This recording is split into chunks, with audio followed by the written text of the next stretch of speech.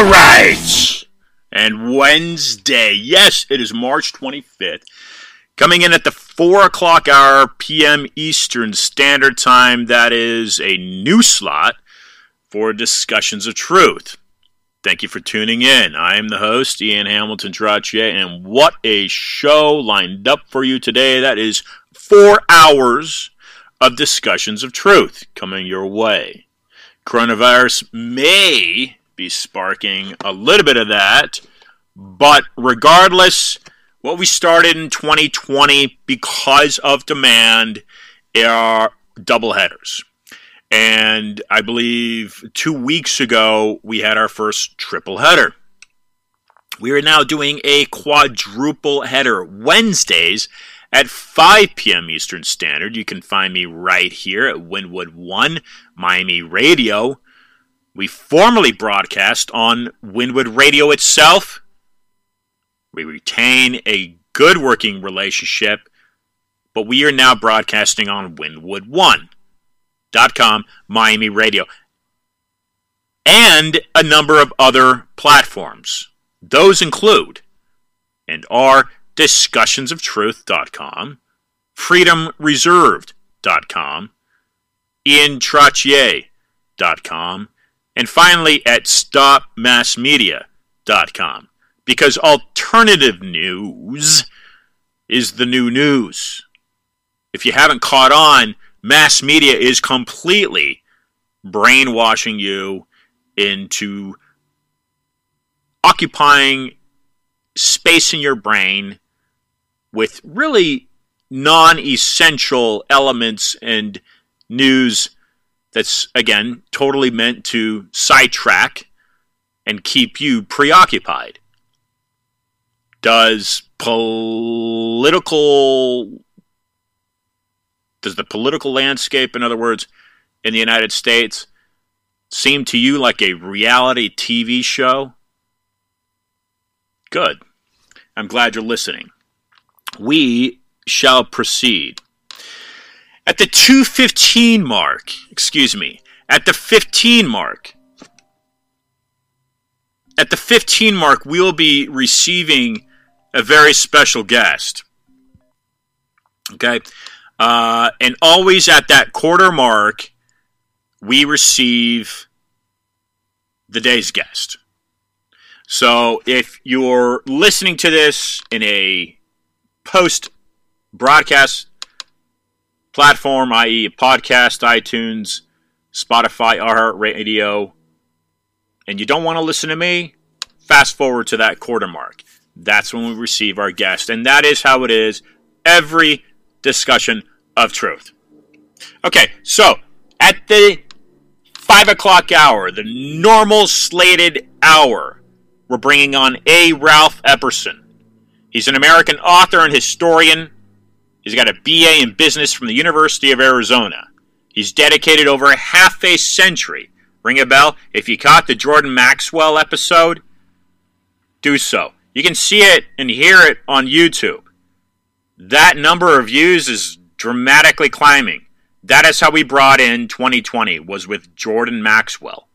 Okay? He's 80 years old, and the knowledge that he has regarding the deep state and the mechanics that run the United States of America are extensive.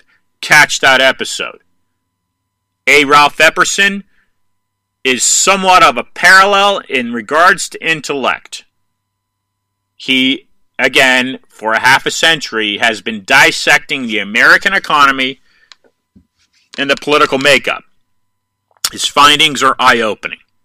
Historical events, quote, occur by design for reasons that are not generally made known to the people.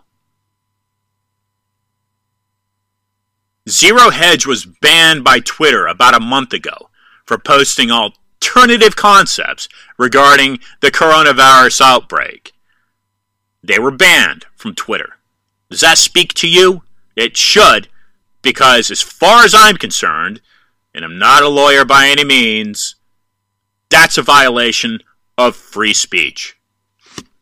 Okay, so A. Ralph Epperson joins us with what we refer to as the New World Order. He's been studying it now for about 50 years. Following that, we're bringing on a special guest. Okay, like I said, this is a 4-hour program today. Makia Freeman will be joining us. Location, I'm not sure where he is, but he will be discussing DC dirty laundry and the 7 New World Order agendas accompanying the coronavirus outbreak. That'll be on at the 6 o'clock hour. So the 5 o'clock hour, we've got A. Ralph Epperson. The 6 o'clock hour, again at that quarter mark of the hour, Makia Freeman will be joining us. And today, because of the demand regarding the coronavirus, we'll be joined by J.P. Lindstroth. We will be receiving a Lindstroth report today. Okay? But to open the show, in about 8 minutes, we'll be bringing on, based in the UK, years before Dan Brown's research came to light in form of the Da Vinci Code, Oxford-educated British scholar Tobias Churton will be joining the program. He had long gained notoriety of his work within the Gnostic spirituality realm. His 1987 4-part drama documentary for Channel 4 UK television production, Gnostics, won the New York TV Festival Gold Award. Former Dutch theologian said about Tobias's work for Channel 4 that it would change the minds of millions. As of 2005, Tobias has lectured at Exeter University, where he is an honorary fellow and faculty member. He holds an MA in theology from Brasenose College at Oxford. He's born to the ancient Cheshire family in Sutton Coldfield, UK. Churton is considered Britain's leading scholar of Western esotericism.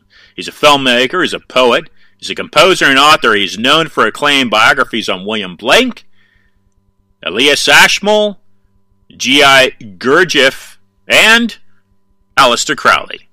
Having authored over 20 books, Churton's current publication, Aleister Crowley in India, goes into the travels of Crowley into this mystical land. So, being rescheduled from a January date to today, in about 5 minutes, we'll be joined on Discussions of Truth by Tobias Churton. But before that, okay, I want to address a couple things. And these items are typically of importance with the program and regarding guests that we bring on. If you aren't aware, health around the world is in great jeopardy today. Yes, the coronavirus is exacerbating that. What do we have? About 18,000 deaths at the moment. Okay, this is totally, in large part, overdrawn by media, in my opinion. I'm not saying the coronavirus isn't dangerous. Yes, it is. People are dying. I think at about 500 deaths in the United States alone at the moment. Italy's being obliterated. The Chinese, there's reports that they have it under control. There's reports they don't have it under control. What is a fact is that in the United States it's not under control. But why would Zero Hedge be banned for posting an alternative look at how the outbreak happened? Was it biological warfare? Was it a lapse in security? An accidental outbreak? Does it really come from a bat? I don't really know the virus that well, but I know that the world is in global lockdown. And that right there coincides with the New World Order, almost lock and key. So at about 18,000 deaths, put that in perspective, if you've ever caught the flu, which with a healthy immune system, Zika, what I started talking about in 2016 in Miami Beach, to a healthy immune system, Zika caused cold and flu-like symptoms. Well, there's a parallel with that in the coronavirus, isn't there? 290,000 to 650,000 deaths, so at an average 450,000, I guess, deaths annually are caused by cold and flu. Yet only 18,000 deaths so far in a 4-month period from the coronavirus. Is this more of an economic show than it is a health show by the masters that control the economics of the United States? Well, I would argue certainly that yes, that is the case. And I can get into that, but I'm not going to get into it at the moment. I'm going to shift gears because I want to get these 3 points out before we bring Tobias on, because he's standing by. Autism is an epidemic. Now, whether you are for or against vaccines, certainly you should be for some vaccines, but are you for 70 vaccines being pumped into a newborn child? Are you for mandatory vaccines? Okay? Autism, regardless, is an epidemic today. The first autism prevalence study, Treffert 1970, showed an autism rate of less than 1 out of 10,000 kids. That's 1970. A study from Treffert, 1970. That's Treffert if you want to look it up. Today, the autism in the United States is 1 in 36 kids. That's a study in 2017 by Zablosky. That's Zablotsky. So, we've experienced a 27,000% increase in simply 50 years. Why is that? The garbage that's being fed to us in fast food, the pesticides that are being used in our agriculture, and yes, the chemicals and barium that are being emitted from NASA combating global warming. That is a fact. That is a fact. Well, whether the barium's causing autism, that's not a fact, but it is a fact that those are being emitted from the sky, otherwise known as chemtrails. All right, in California, we go to the coronavirus here. California Governor Gavin Newsom announced plans to use the quarantine right now to expand the deployment of wireless infrastructure in schools, opening the door to deploy 5G. How do you feel about that? Okay, who's pulling his string to get that happening? All right, who's pulling in? Alana Freeland's a former guest on the program. That's an excellent look at what's going on in the 5G realm. Man is becoming machine. All right, that seems to be apparent. Man is becoming machine. Okay. Now, lastly, Julian Assange. Whether you feel how you feel in regards to him or not. Kevin Shep, who was on the program just a few weeks ago, former CIA agent. I think he spent 17 years in the CIA, very high level. We've had other former John Kiriakou, other former CIA on the program. John Kiriakou, McCoy. My gosh. Excuse my excuse my lapse in memory here. Ray McGovern, not McCoy. Now McCoy's a different guest, different topic. Ian, we no longer have any real sense of free media. The only hope now is people like you who can repair the damage and get people listening to people who know what they're talking about. That is Ray McGovern on this program. Direct quote, CIA analyst, 1963 to 1990, chaired the National Intelligence Estimates, and prepared the President's Daily Brief from 81 to 85. We've had other CIA on the program.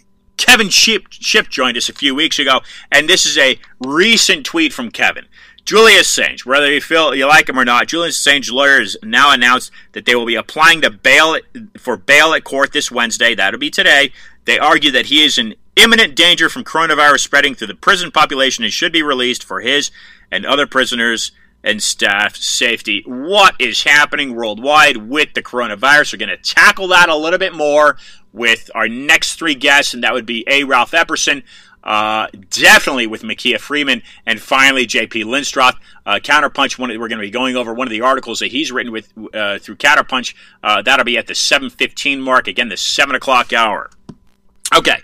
This is Discuss Your Truth. I am Ian Hamilton Strache. Look for the book, Freedom Reserved, No More Lies, being released next month. That's just a few weeks via Trine Day. You can pre-order right now on Barnes & Noble and at Amazon. Again, Trine Day release. That's the publisher. The book, again, is Freedom Reserved, No More Lies. And donate to the program. Get a shirt. I recommend you get a shirt. Of course, they're soft, very comfortable. You enjoy wearing them to the supermarket or anytime you get let out of your quarantine house. Prism. Pardon the lapse in vocabulary there. StopMassMedia.com. You can get those shirts at StopMassMedia.com. No more lies. Okay, now bringing on our first guest today. We're going to Skype him in here. So, here we go.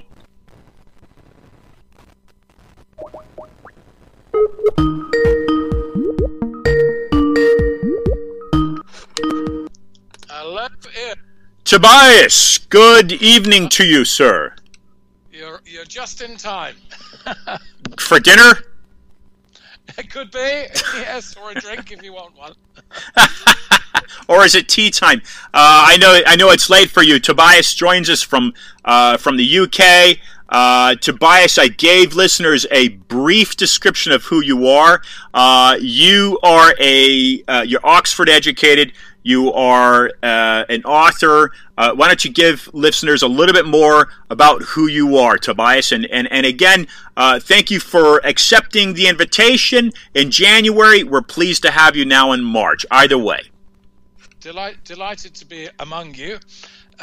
Difficult to sum up a career that's as long and varied as mine, but I'm a full-time writer. I specialize in writing about spiritual ideas through the ages and many other things as well. Worked in television for a good many years and then became full-time writer. Beyond that, I can only say I'm driven by a spiritual imperative to sort out fact from fantasy and meaningful truth from well, a fantasy, frankly. But great specialization in secret societies, Freemasonry, Rosicrucianism, the Gnostic tradition, and many subjects which appeal to many people. Well, Tobias, that's great. I mean, you're talking about identifying facts in kind of a mystic and Gnostic realm, which would be incredibly hard to do, but you seem to have that. One thing I wanted to point out for listeners, and I mentioned this again in the pre-show, is that Tobias, you are from an ancient UK family, the Cheshire family of Sutton Coldfield. Well, tell us more about that. Oh well, no, our family, the Churtons, originally come from Cheshire. And we probably came over after William the Conqueror, the Norman, took over England, as I'm sure you all know, in 1066. Yes. And the Churtons appear within about 100 years of that, with land just south of Chester, and there's a village of Churton there. And my family has been in Cheshire and Shropshire and now Staffordshire for the last 900 years. Incredible. I think that's hard for Americans to grasp. Certainly their ancestry, if they've looked at it, gives them a better grasp on it. But having a family located in a specific geographic area of a country of origin, that's obviously not possible for any American to identify with that. So that's a really cool aspect of your history. Of course, now you mentioned William the Conqueror, and this is something that we've discussed on the program. And we've had on the program various people from the UK. In fact, last week we had on Ronan Ronan Palin. He's a professor at the City University of London. Pardon me. He's an economist, and one of his recent books is The Hidden Nature of Finance Sabotage. And he joined the program with his co-author Anastasia Nesvetalova, and they discussed in brief. Ronan did this a little bit. He went into William the Conqueror because what he talked about, and this is certainly, I don't think this has anything to do with Aleister Crowley, or what you've studied, but perhaps it does. But what he talked about was the banking system in London, the Corporation of London, and the Bank of England, and that being a present mechanism before William the Conqueror, and something that William the Conqueror actually was unable to conquer, and so it's been its intact sovereign entity through the ages, and that continues to this day in 2020. And what he talked about it was it being really a medieval form of banking and really a Roman element that continues to exist. Do you have any comments on that, Tobias? Banks are places that I think I try to avoid most of the time, but my understanding was that the Bank of England was founded in the 17th century, which is a good 600 years or so after William the Conqueror. So that's a news to me. The banking that took place in the Middle Ages, I think, was very different. I'd understood that most of the lenders of money in the Middle Ages in England tended to be Lombard bankers who came from North Italy, who originated terms like bankrupt. When they ran out of money, they would smash the bench they used to sit on. That's the origin of the word bankrupt. So I don't think a sophisticated capitalizing banking that has made the British Empire so successful in its best years really appears until the 17th century. So I'd be very interested in what evidence that I don't think William the Conqueror and people of that type were very interested in lending money. I think they tended to force people to give them money, and when there was a parliament by the 14th century, they would get the House of Commons to vote them money or else. But until the English Revolution, 17th century, kings didn't chat to bankers; they just forced them to do things. Yeah, but I may be drawing a parallel where I shouldn't with the Bank of England Corporation of London, but that is the information that he conveyed. So let's get in, Tobias. Let's get in a little bit to Aleister Crowley. And of course, tell us exactly what drives you, because Aleister Crowley in India, the secret influence of Eastern mysticism on magic and the occult, certainly is, as far as I know, your recent publication. But you've released prior publications regarding the life of Aleister Crowley. What is it about Aleister Crowley? Tell listeners a little bit about what they need to know about Aleister Crowley, and then we can get into the India portion of what he found in India through his adventures there. Yeah, Aleister Crowley, it's Crowley as in holy rather than Crowley as in Fowley. Aleister Crowley was the pen name of Edward Alexander Crowley, who was the son of a Plymouth Brethren, which is an exclusive, some would say extreme Protestant sect. His father was a preacher, a wealthy man. He was brought up in a solidly upper middle class family in the late Victorian era, and he rebelled after his father died when he was 12 years old. He rebelled against this heavily Christianized upbringing and embraced girls, card games, fun, but also he took his intellect onto a totally different level, and he wanted to become a diplomat. He went to Cambridge University, and he was all set for a diplomatic career, and he had a kind of revelation that whatever you could achieve as a diplomat, politician, whatever, was of very limited value. And he came to see that human history was ultimately dictated by spiritual powers, and he came to believe this very strongly. But what he made it his life's work was to examine this idea scientifically. And this marks him out as very, very different from so many of the theosophical seekers after spiritual truth of the late Victorian and 20th century.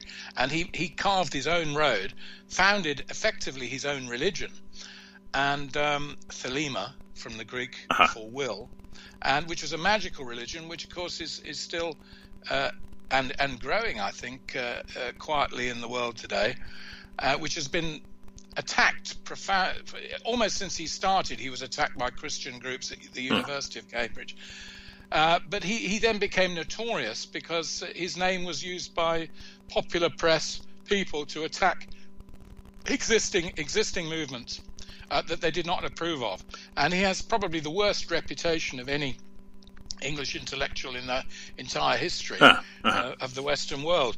My job has been to penetrate the myth of Crowley and reveal what I think is a tremendously exciting spirit and intellect of great value to us today.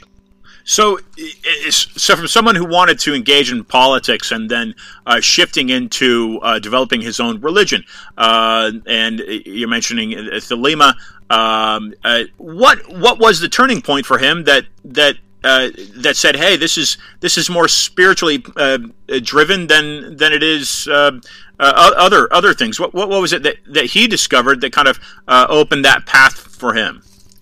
Well, it was a series of progressive events in his life. One of the first was when he joined a Masonic para-order it was founded by Grand Lodge British Freemasons, which is called the Order of the Golden Dawn, which was founded for you could say, advanced Masons who were interested in Rosicrucian mythology, spirituality, and basically the occult, as it was considered in those days.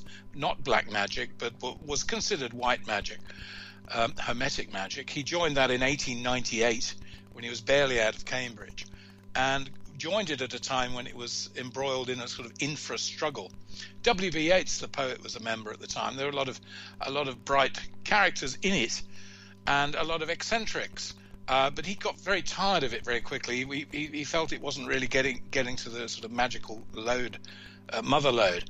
The next event which really made an impact was he had an independent fortune in his early years, and he was traveling the world. And he was in Cairo with his wife on their honeymoon, and he had the most extraordinary series of experiences, which led to, in 3 days sitting in a room in the center of Cairo, he wrote a thing which later became called the Book of the Law, or rather it was dictated to him, he believed, by a preternatural entity, an angel of the Most High, whose name was given as Aiwass. And the whole thing, as he knew, sounded preposterous. He never doubted anyone who said this is absurd. But the Book of the Law is there, it can be read, and you can interpret it how you will. It's one of the most extraordinary pieces of writing in English, I think, that has ever been known, and still has huge enigmatic characteristics. He himself tried to deny it for many years. I don't think he really wanted the idea of, he didn't want to be the start of a cult.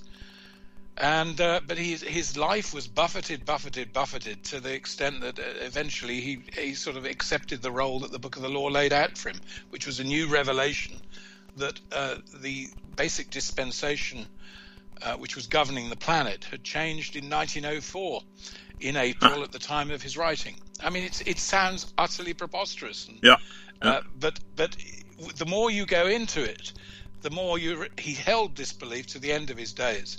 He was the intimate of many extraordinarily minded people. He knew Einstein. He knew Schrödinger. He was. This isn't a sort of do-it-yourself astrologer. Right. You make it up. This was a highly brilliant man. Been compared to Winston Churchill. It's sort of been called the Churchill of the occult. And his biggest following turned out to be, before he died, was in the United States. Well, that's a good thing. I would assume, but you talk about Cairo, so this is interesting because on the back of the United States $1 note is what many consider to be the pyramid there in Giza. I'm sure you're familiar with this, and so there is, maybe Crowley was on to some type of a pathway that resonates through various civilizations historically in regards to this spiritual enlightening. Did he visit the assuming that this pyramid on the back of the U.S. $1 note it does come from Egypt, and we do know there's other pyramids around the world. But was he able to visit the Giza pyramids, and what was his thought regarding those buildings? Yeah, well, in 1903, this was about 4 months or so. 5 months before what he calls the Cairo Revelation of April 1904, he'd been shown into the King's Chamber of the Great Pyramid, and he did an invocation of the sylphs, which he'd been taught the words for this invocation when he was in the Golden Dawn. And he said that the room he was in with his wife, and that the room kept a sort of bluish glow for most of the night before it faded, and very much impressed his wife as to the magical powers that he had. He didn't go a bundle on the whole pyramidology you get today and the amazing amount of measuring and symbolism that people attach the same kind of symbolic importance to the Great Pyramid as they used to the Temple of Solomon, Isaac Newton. All of these great monuments of the past attract this tremendous level of speculation. Crowley wasn't terribly bothered about the speculation, but he was fascinated as a romantic by being in the pyramid at that time. Crowley was very much a sort of down-to-earth, practical bloke in one way, which is quite extraordinary given the depth of his mysticism. He's not a man that's easy to describe, and when people you can write him off, but you haven't written anything off. You've simply thrown something in the image against the image. The reason I've written several books on Crowley is I've always found discovering more aspects to him and to his life which are worth our interest today.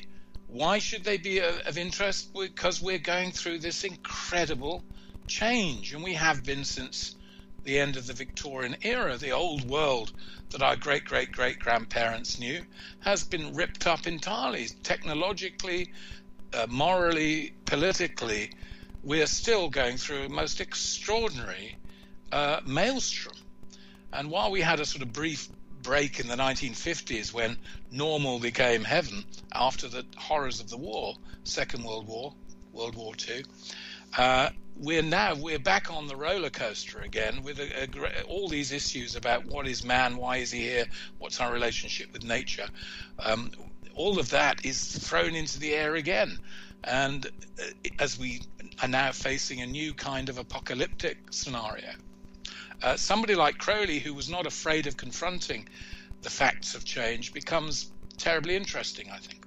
Yeah, I think you've got a nice example, if you will, to study.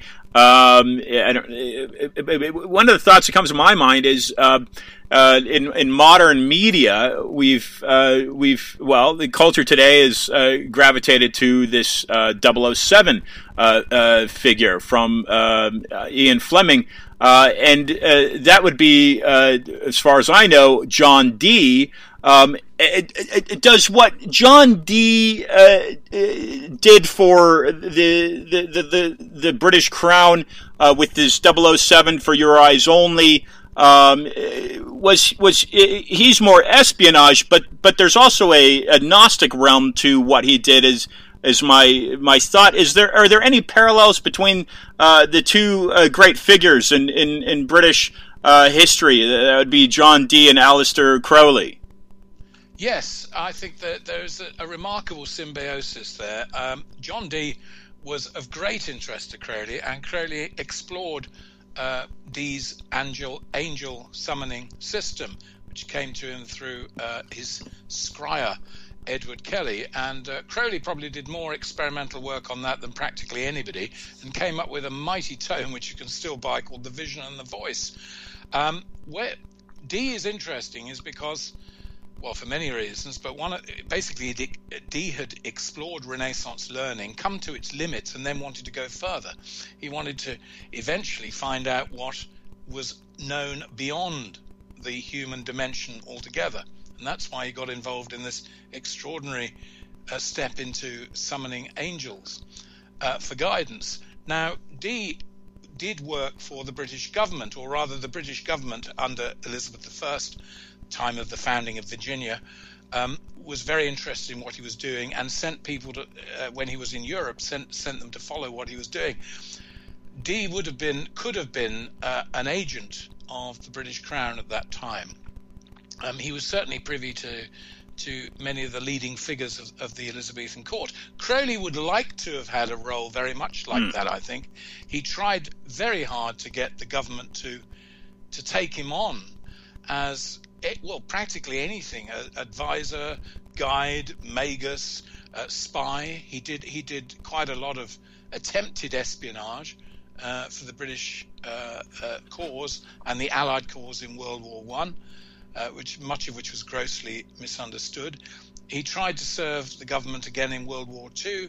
He certainly was helping MI5 with information about communist subversion in England in World War II. But I think ultimately it wasn't a secular state, of course, in the 1580s when Dee was most active. But in the 20th century, it's just simply very hard for a modern state to employ a figure who is so tuned into non-political categories, and whose fundamental interests, almost wholly spiritual. A state can't afford, as it were, to listen to that kind of guidance in the modern world. But there are always people within the state system who are interested in the highest kind of intelligence. And Crowley was certainly fit that bill, and he was a great interest to some of the spy masters of Great Britain in the 20s, 30s, and 40s, including Maxwell Knight and Colonel Carter. And yep. But he never had the role that he deserved. I think one of the sad things about Crowley was he became a martyr, really. His enemies were very great, and he was opposed on many sides. And it's not surprising, because his entire public stance was one of defiance of convention. And he was, to start with, a decadent poet. He belongs in the 1890s in some way, and in other ways I think he belongs in the 2090s. I don't think his era has quite come. He's extraordinary character, very difficult to express to you in a brief interview.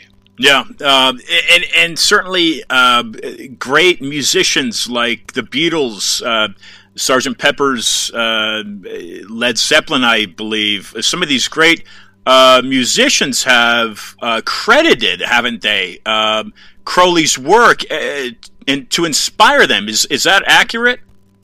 Oh, there's no doubt of that. I mean, Mick Jagger, John Lennon, David Bowie, Jimmy Page, they've all taken some idea of Crowley. It may not be an accurate idea in some of the cases, but I remember John Lennon, just before the terrible murder in 1980, was interviewed by Newsweek, and he summed up his basic stance as being, "Do what thou willst, but don't hurt anybody." Now that is an obvious paraphrase of Crowley's "Do what thou wilt should be the whole of the law," and "Love is the law, love under will." So Lennon had certainly got the message, but he didn't. He put it over subtly. So Crowley appears on the cover of the Sgt. Pepper album. Jimmy Page put "Do What Thou Wilt" on the lead-out groove of Led Zeppelin 3, the one with "Stairway to Heaven," and he's still the owner of probably the largest collection of Aleister Crowley's paintings in the world. David Bowie mentions Crowley in The Golden Dawn in several of his early songs. I think we did get in touch with David Bowie some years ago to get a comment on the biography of Crowley I wrote, and he sort of was a bit sheepish. He wished it well, but he said his Crowley interest was a bit in the past. I also contacted Peter Brook, the great theatre director, and you get this. They like Crowley, but they don't want to be known to like him too much, because the public image of Crowley is still, regardless of all the scholarship I brought to it, doesn't matter what I say, the newspapers still want Crowley devil worshipping, drug taking, sex mad, heroin addict. That's the Crowley they want. It's tragic, but it's true, and I it's lessened a bit, but he's a very. I took the Crowley case on in a way a bit like a lawyer who likes a challenge, because I recognise that the world, constituted as it is never going to give this guy a chance. Doesn't matter what I say, but even so, somebody should say you're getting it wrong. Yeah, well said, Tobias. Let's get into that before, because I want to spend some time in India with Crowley, but let's identify some of his adversaries. Certainly, he's pushing the norm. He's bringing in an alternative. He's kind of pushing out, wanting to push out the establishment in a sense.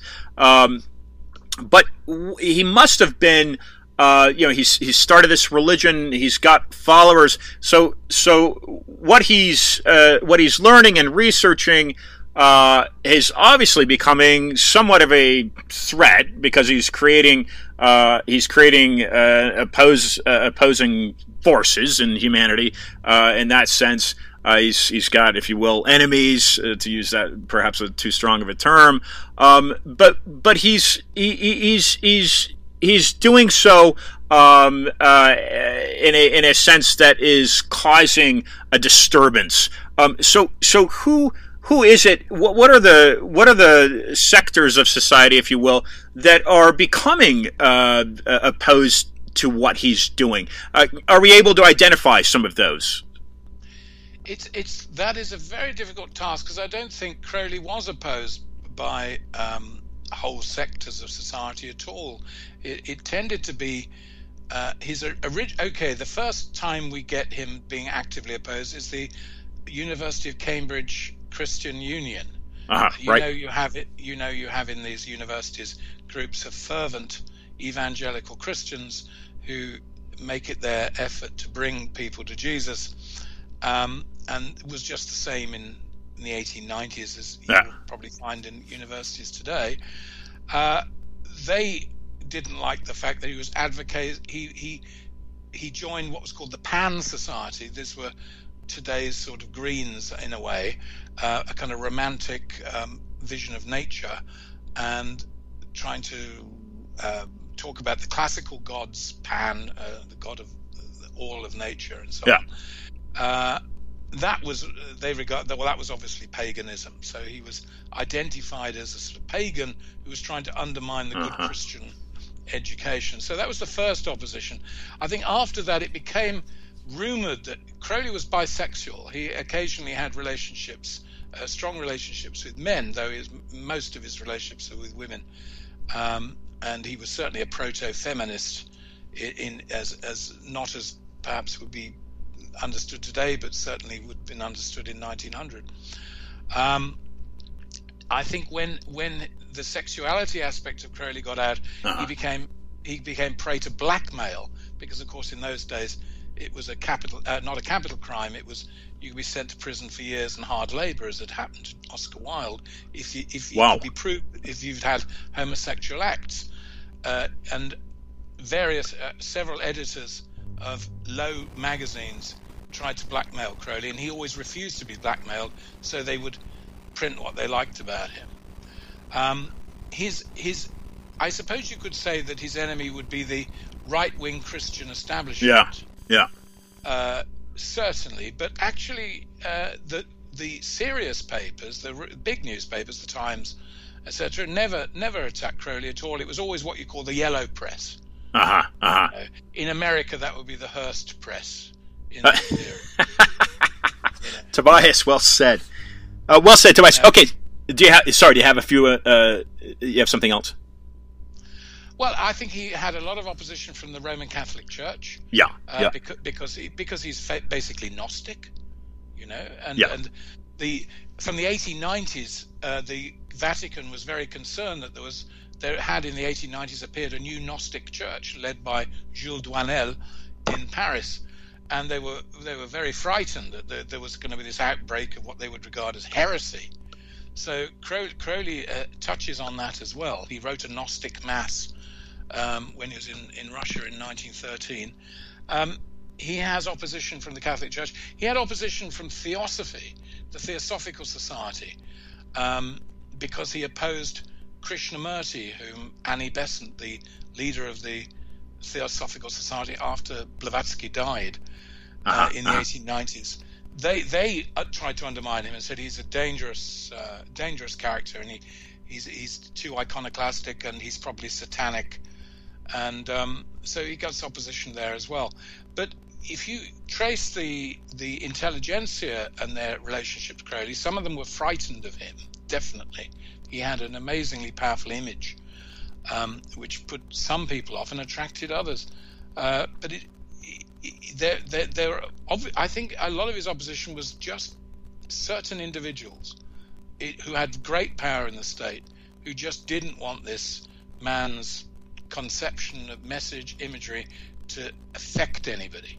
Yeah. And I think he was singled out quite early on as being somebody, Oscar Wilde times 10. Yeah. What part of Russia had he written that mass?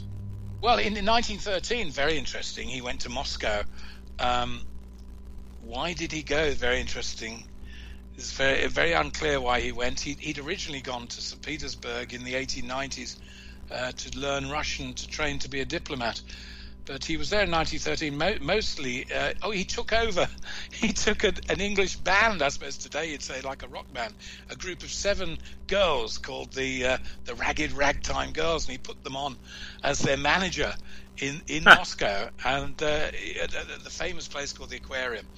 And they strutted their stuff, and he spent his time getting to know people in various cities and hanging out with the British consulate, and getting to know the leading diplomats in Moscow.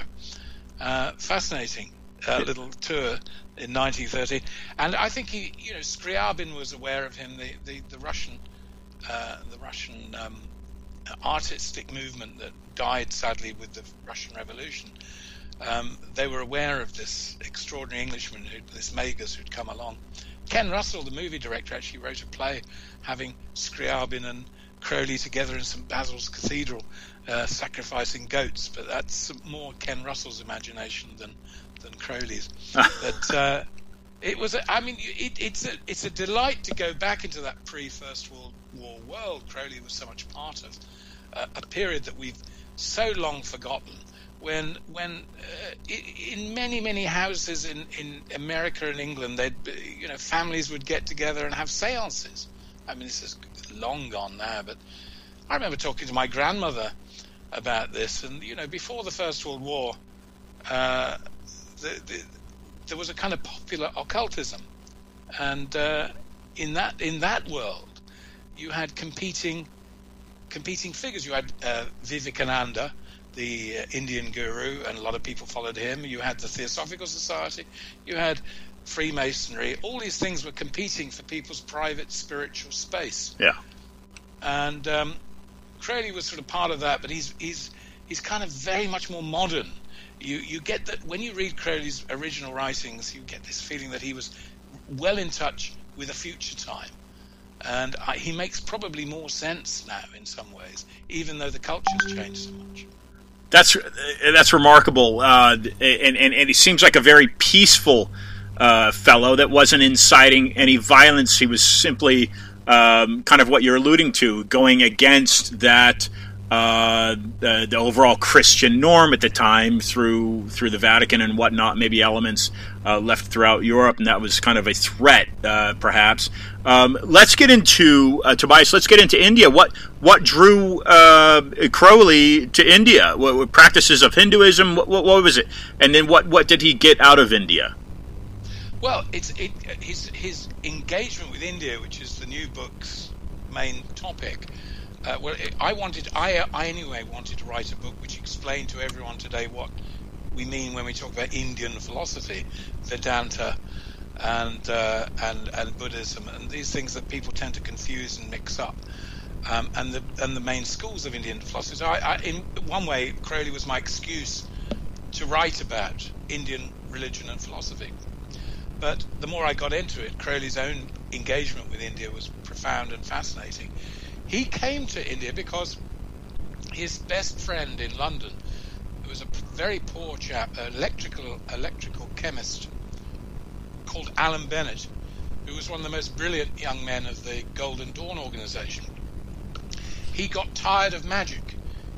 He trained Crowley in magic. They'd done all sorts of experiments, invocations, evocations at Crowley's flat, and Bennett was terribly ill with asthma, and Crowley arranged money to be provided so he could go to Ceylon, which was thought to be much better for asthmatics. And Bennett wanted to go because his heart's desire was to study Buddhism and to become a Buddhist. And he'd read classics of Buddhism, and he thought, this is better than magic. Magic's piddling around on the bottom of the mountain, and he wanted to go to the peak. Bennett, off he went to India. Crowley went mountaineering in Mexico, went to America, and then in 1901 he set sail from San Francisco to go and see his old friend, Alan Bennett, who was lecturing at the Theosophical Lodge in Colombo, in Ceylon, modern Sri Lanka. And Bennett trained him in Raj Yoga, and Crowley made great advances in the company of Bennett in Ceylon in 1901, and became effectively a Buddhist and thought he was a Buddhist, and was very seriously interested in leading a sort of conversion group, a Buddhist Sangha, to come to Britain and announce the new Buddhist era. I'll give you an example. He sent out Christmas cards in Christmas 1904 saying, "Wishing you a speedy termination of existence." That was his take on Buddhism. And so he studied the high trances of the Theravada Buddhism in Ceylon, and then he went over to mainland India and went to Calcutta and then across India, exploring everything he could find before attempting the world's first ever attempt on K2, the world's second highest mountain, which he was a leader of that expedition with Oscar Eckenstein, his friend, which was a pioneering expedition. Oscar Eckenstein, his best mate in mountaineering, invented the crampon, without which people wouldn't. My goodness, yeah. And this was 1902, and it was an incredible attempt. They had no oxygen. It was all done. They went up there in clothes today you would hardly think suitable for a weekend in the Adirondacks, and they went up K2 in this stuff, and most incredible. And Crowley was suffering from malaria, and he's at the highest point anyone's ever spent on any mountain. Oh, and wow. he's writing a play on the mountain in howling winds, virtually frozen to death, at the highest point any man's ever been. Quite absolutely extraordinary guy we're talking about here. And he then, in 1905, he went back to India and took on Kanchenjunga on the Nepal Sikkimese border. And that wasn't climbed, in fact, till the 1950s. So again, 1905, well ahead of his time. And he led that expedition. It ended in tragedy. There was several people killed. But still an incredible achievement. And I managed to get some fabulous photographs of these very early pioneering mountaineering expeditions. This idea, you are a mountaineer, you're also a poet, you're also a mystic. This is what attracted me to Crowley in the first place, because I was interested in all those three things: mountaineering, poetry, and mysticism.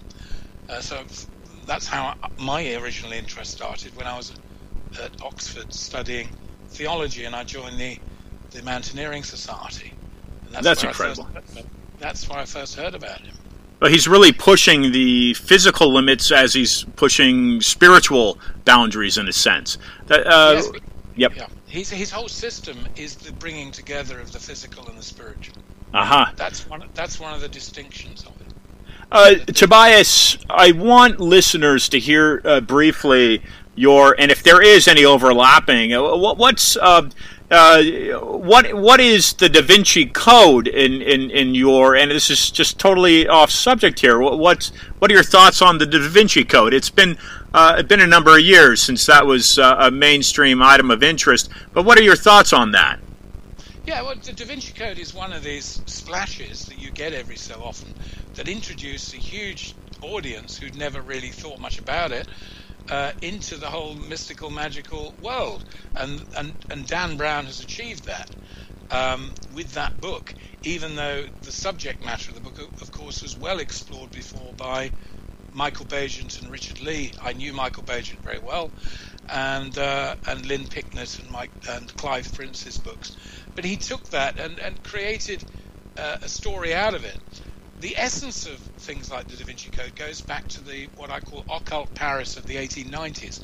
It was Joséphin Pelledin who said that Da Vinci was a grand master of the occult inheritance of the secret doctrine through history. He didn't mean by that it was an order of Zion or anything like that. Pelledin, who was the great occult showman of the early 1890s in Paris, was trying to create a new artistic movement which brought spirituality into art and art into spirituality. And he wanted to lead religion back to this Gnostic experience of the inner revelation that comes to people who strive within and don't simply accept what is fed from without. And Paladin invented this whole thing of Da Vinci. So the real, if you want to know what the true Da Vinci Code is, read Occult Paris, which is a book I wrote some years ago to explain how all this came about. People took the novel as if it was fact because he said it was based on facts. Well, yes, I could write a book based on facts, but it wouldn't necessarily be fact. You can base a lot of fiction on fact, can't you? And I mean, we wouldn't have a movie industry if that wasn't the case. Correct. Or indeed a political system, frankly. The Da Vinci Code was one of those gateway books that allows people to come into this marvelous field of what we call Western esotericism, which is the inner meaning of spiritual beliefs, and that is a field which is growing in terms of its scholarship and discipline, and I've been trying to pioneer that process as well. These subjects should come under very serious purview. It shouldn't just be left to popularizations. Otherwise, you end up with a guru on every street corner with the answer to his own insanity. We don't need bad gurus. What we want to know is what do all these things mean? Right. And that's what my work's all been about, is to clarify the field. I liked how you thread in the political system. That was a nice. There was a nice thread you made there, Tobias. In winding down here, please let listeners know where they can find your books. I'd imagine most retailers. Do you have a website? And share, give listeners a place they can go to purchase your work and find out more about what you do, and share with us. Share with us some closing thoughts, if you would. Oh, I'll try. I have a website, TobiasChurton.com. Tobias Churton, CHURTON, TobiasChurton.com, and all the books and all my works and biography and all that stuff is all listed on there. If you go to Amazon and look up Tobias Churton, you'll find all the books at least. And that no problem getting them through Amazon, and I think all the good bookshops and Barnes and Noble and in the United States stock my books. Recently, I have had a wonderful relationship with Inner Traditions International of Vermont, and they published a lot of my books. I'm very, very lucky, and they've done a fantastic job. So Inner Traditions International is a very good. They have their own website, catalogs, and all that stuff. And now, as for parting thoughts, I would say that we are faced today with some of the most confusing and confused messages that have ever been put in large numbers to human beings. And I would say follow your profoundest intuition, find some space to think about what might be happening, and listen a bit less to the media. And I'm not talking about fake news, because all news to somebody is fake news, Fake news is the news you don't want to hear sometimes. And the true news is what's happening to you and how you feel and what's going on in your life. That's the true news. And you ask your own questions and follow your own path. Well said. Thank you, Tobias. Some great words, ladies and gentlemen. Tobias Churton. Tobias, thanks for the reschedule, and we look forward to reaching back out to you, inviting you back on the program. That'd be a great pleasure, Ian. Thank you very much for having me.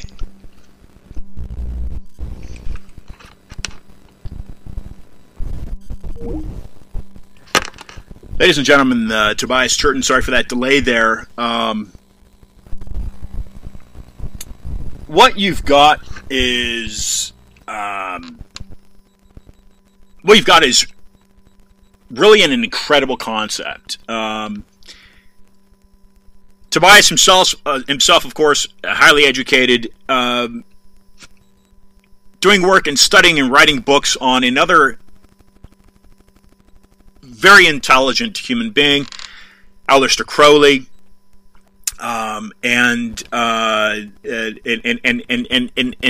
guess if I were to have some parting thoughts here, it would be give some meditation, give some time thinking about the comment that Tobias made regarding politics. Gnosticism and politics, how do the two thread together? Okay, now with that said, as you meditate, consider this thought. What you're looking at during Crowley's time in regards to his opposition. Why was there opposition? He's not hurting anybody.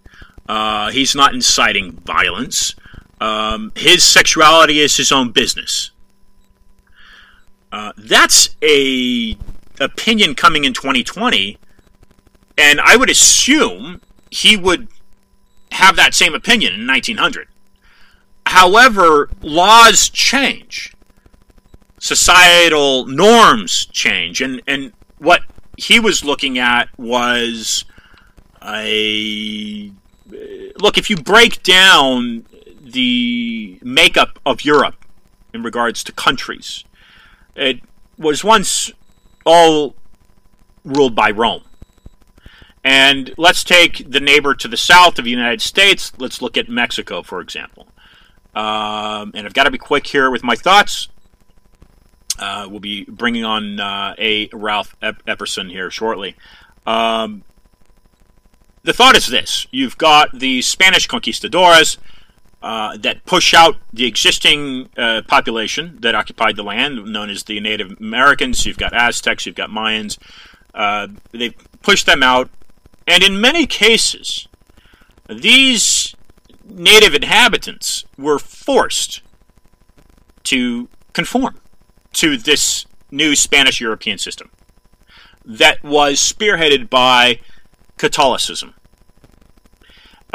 In many ways,